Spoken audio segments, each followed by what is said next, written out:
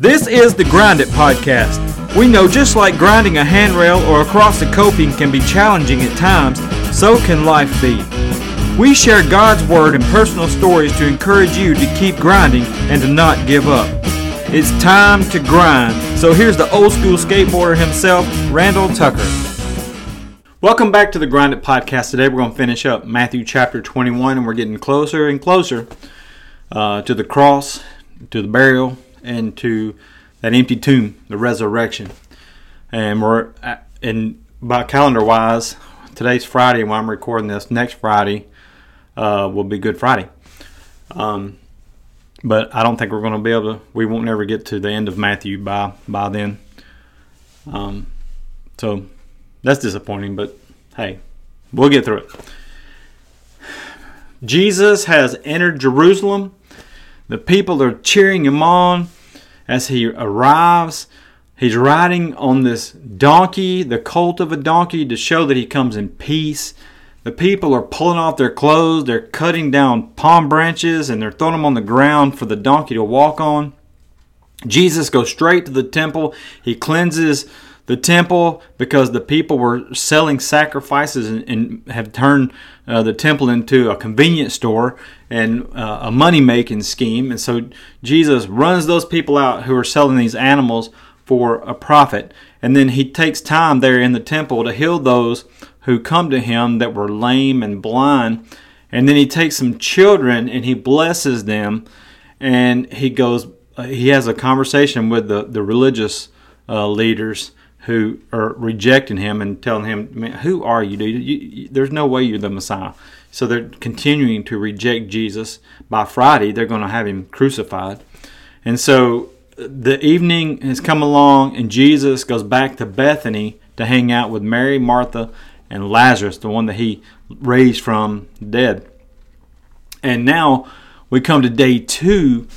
And Jesus and his disciples, they leave the house of Lazarus and they come back into Jerusalem from Bethany.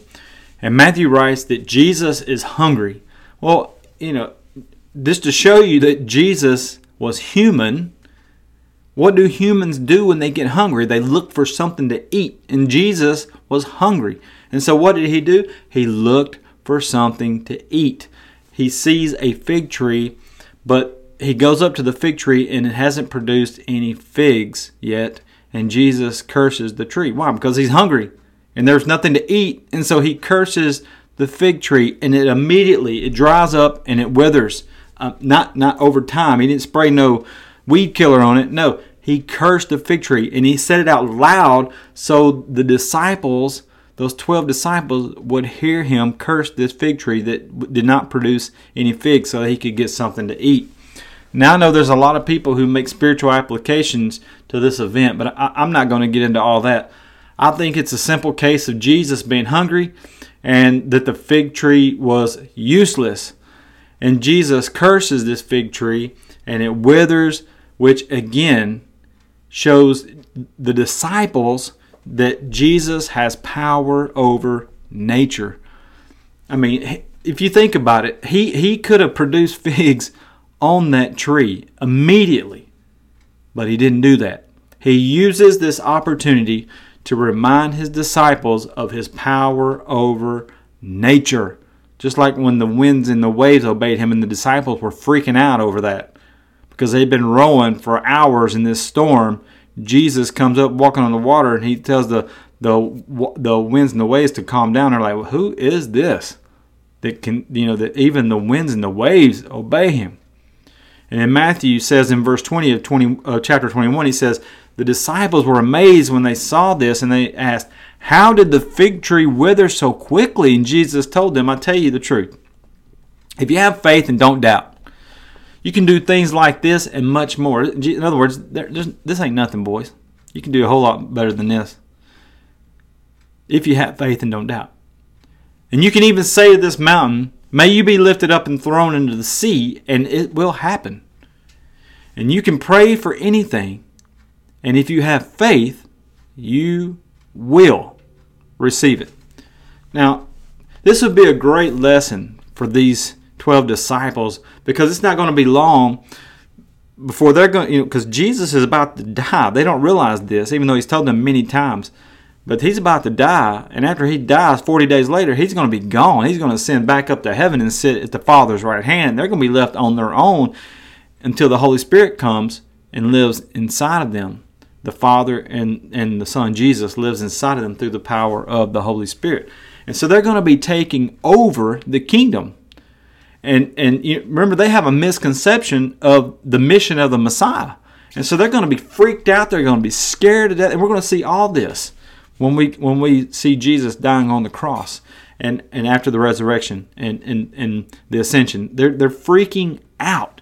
And so they're going to need all the faith that they could possibly muster up, since they're going to be taken over when Jesus is gone. Now, I've already just discussed having faith and not mixing doubt. So I'm not going to really get back into that in this podcast, because you can go back and listen to the previous podcast and catch that. But I'll just briefly mention James chapter 1, which says, if we mix faith and doubt, don't expect any answer from God. Well, actually, I have another thought. This is the second time that Jesus has told his disciples that they can move mountains if they have faith. And we've studied the book of Acts on this podcast in detail. You can go back and listen to that study. It's, in my opinion, it's very good. The disciples, throughout the book of Acts, when they took over after Jesus had ascended back to heaven, he sat at the Father's right hand, the Holy Spirit falls in Acts chapter 2, we see the disciples have plenty of faith. In fact, it was so impressive, the religious leaders are like, these are unlearned and ignorant men. How are they doing this? They were scratching their heads, because they knew that these people weren't trained in the Bible or the Old Testament. They weren't trained in the law. And how are they working miracles? And how is this movement growing so fast and so strong? It's because they had plenty of faith. And they worked all kinds of miracles. But unless I'm mistaken, and I don't remember it, but not one time did the disciples speak to a mountain and move it. So what did Jesus mean when he says that if you can, what did he say? Let me back up a little bit. You can say to this mountain, and there's mountains all around where they're at, may you be lifted up and thrown into the sea. It's going to happen. And you can pray for anything, and if you have faith, you will receive it. Not one time did the disciples pick up a mountain and throw it into the sea. I live in the mountains now, mountains all around me. Not one time have I ever seen anybody pray. And I know all kinds of people, including myself, that have a lot of faith. But not one time have they picked up a mountain and chunked it into the sea, or a pond, or a creek, or anything. Not even a little rock. Not even, a piece of gravel from the driveway. So what did Jesus mean when he was talking about this? Because the disciples, they have plenty of faith, and that they're working all kinds of miracles. And so what Jesus is reminding his disciples, and he's reminding us as well, that if we put our faith in God and fully trust in him, nothing, absolutely nothing will be impossible for him to do. I mean, over and over again, Jesus would tell his disciples, with man, it seems impossible, but for God, nothing is impossible. And he would say stuff like, all things are possible with God. And see, Jesus never wavered. Never wavered. He knew. He was God in the flesh. He knew what the Father could do. He knew the power of God. We don't. We don't understand that. We're like the disciples. They lived with Jesus every day for 3 to 3.5 years. They saw all these miracles that he did. And up until the day he died on the cross, they didn't get it. Even though they could work miracles themselves, they still would doubt. And God's Word makes it clear, if we have faith mixed with doubt, don't expect anything from God. It just reminds me of that man when the disciples couldn't cast the demon out of his son, and Jesus had to take care of it. And Jesus kind of chastised his disciples. But when Jesus asked that father if he believed that he could do that miracle and cast that demon out of his son, he says, Lord, I believe, but help my unbelief. And Jesus, even though the man just admitted that he had doubt, Jesus did it anyway. And that's the grace of God. Because, hey, there's all kinds of things that go on in our lives, and we pray with faith. But so many times when we do pray with faith, it's kind of like we had this thought, but God, if you decide not to, and we kind of give God an out as if he needs one. Lord, if it's your will, we know what his will is. He tells us what his will is right here in his word. So why do we doubt? Because we're human. We're human. We're just like the disciples. And that's why Jesus would chastise them over and over again. Oh, you of little faith. I mean, think about it. They had the power to work miracles. They could cast out demons. And they still struggled with faith. All we have, which is great, I don't mean that in a bad way, but all we have is the Word of God. We have the Holy Spirit living inside of us, yes. And we have the Word of God, yes. And yet, do we trust what God says? Do we trust that God's going to take care of our situation that we're facing, that we're praying for? Do we trust that God is going to heal our bodies when we're sick? Do we trust, or do we mix that trust and that faith with doubt? And James makes it clear you can't do that. Jesus makes it clear you can't do that. You got to have faith. You got to fully trust God. And beloved, it's hard. I mean, let's just speak the truth here. It's very hard. But we got to do it. We got to put our faith and our trust in God. So Jesus returns to the temple again. And this is on the second day. And he starts teaching. But he's quickly interrupted by the religious authorities. And they want to know by what authority Jesus is doing all this stuff. And he's healing people. He's teaching it at the temple. He's turning tables and chasing people out who are selling these sacrifices, their animals for the sacrifices. And they want to know by what authority. I mean, who do you think you are, big fella? Who are you to be doing this kind of stuff? We've been doing this for a long time. And you're just going to come up here, some dude out of Nazareth, claiming to be the Messiah. You don't look nothing like no Messiah. You dress like an ordinary dude. You say, you're supposed to be a man of power and authority because the Messiah is going to be ruling and reigning on the throne of David. You don't even own a home. So who are you? By what authority are you doing this stuff? And Jesus says this, I'll tell you by what authority I do these things if you answer one question. Did John's authority to baptize come from heaven, or was it merely human?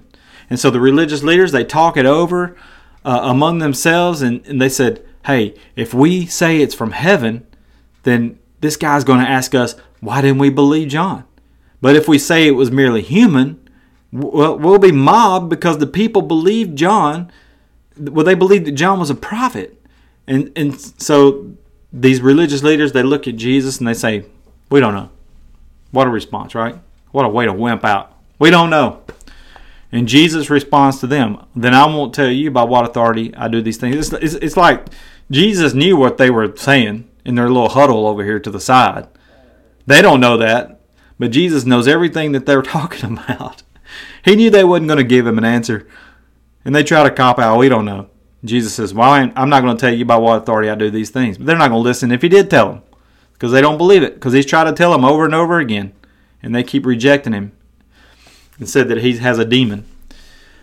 But Jesus doesn't stop there. He says, but what do you think about this? A man with 2 sons told the older boy, son, go out and work in the vineyard today. And the son answered, no, I won't go. But later he changed his mind and went anyway. Then the father told the other son, you go. And he said, yes, sir, I will. But he didn't go.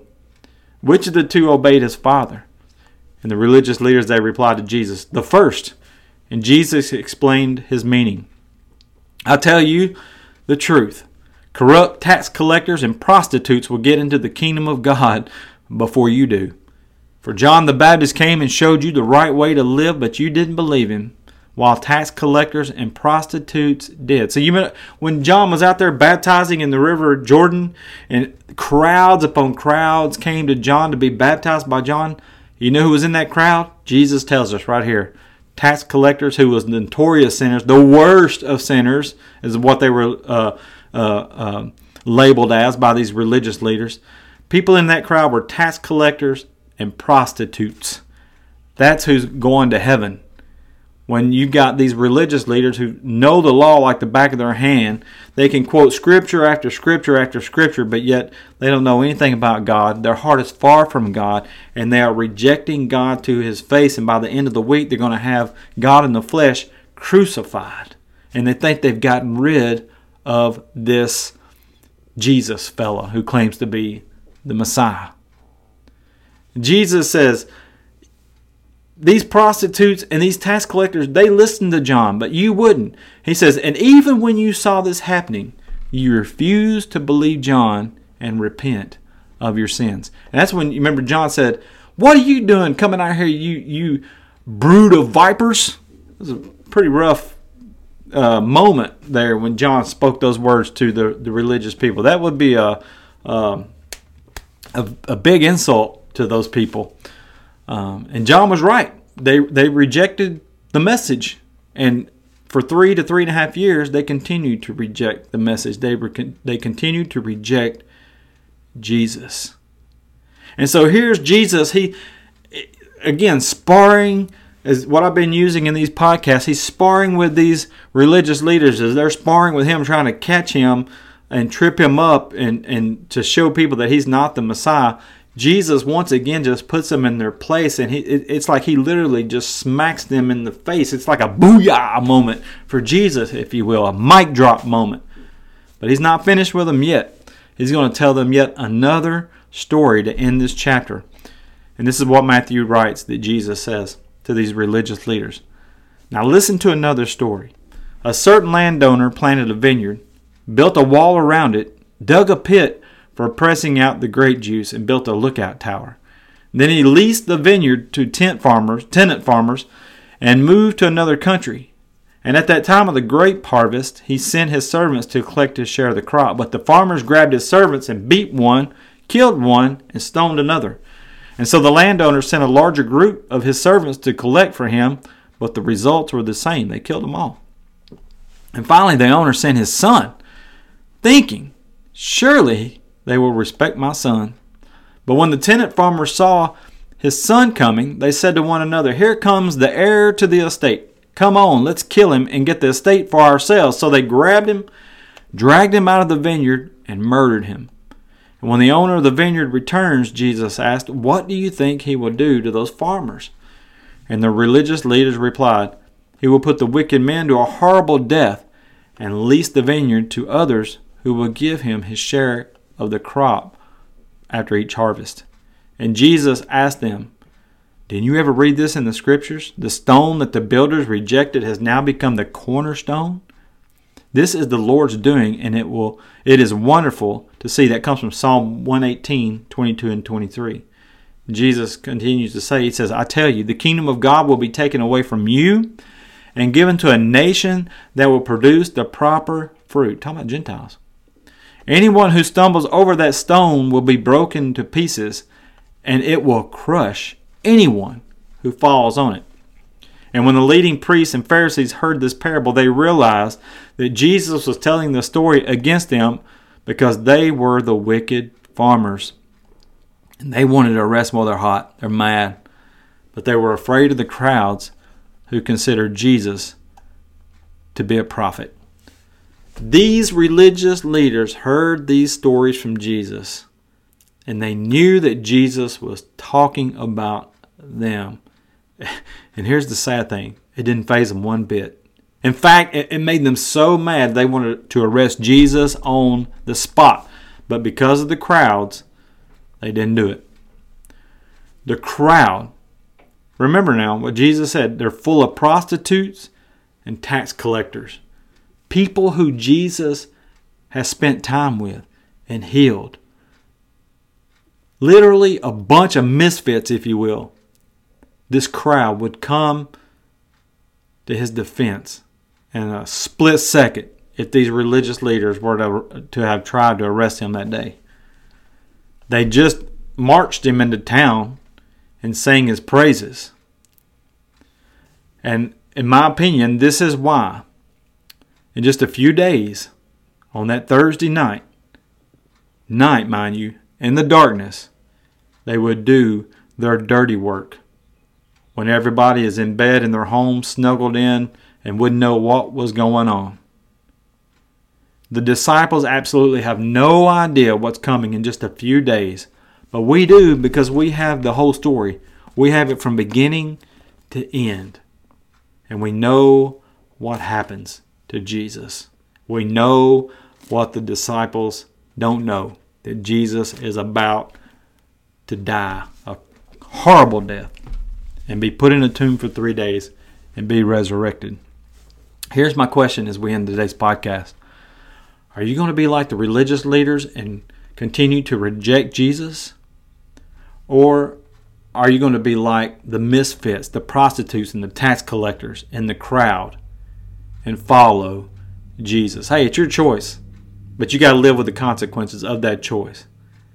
And I hope today that you choose Jesus and that you begin your walk with Jesus today. God bless you. Thank you for listening to the Grounded Podcast. Thank you for sharing the Grounded Podcast with your friends and your family. Because when you share this podcast, you're sharing Jesus and giving people the opportunity to know them, to know Jesus, and to follow Jesus. God bless you. Keep grinding. Thanks for listening to the Grounded Podcast. If we could pray for you or encourage you in any way, please email us at thegroundedpodcast@gmail.com, or you can text us at 865-418-2824. If you're watching on YouTube, please click like and subscribe, and you'll be notified about new episodes. If you're listening on an app, leave us a 5-star review, but most importantly, share the Grounded Podcast with a friend. God bless you, and remember, keep grinding.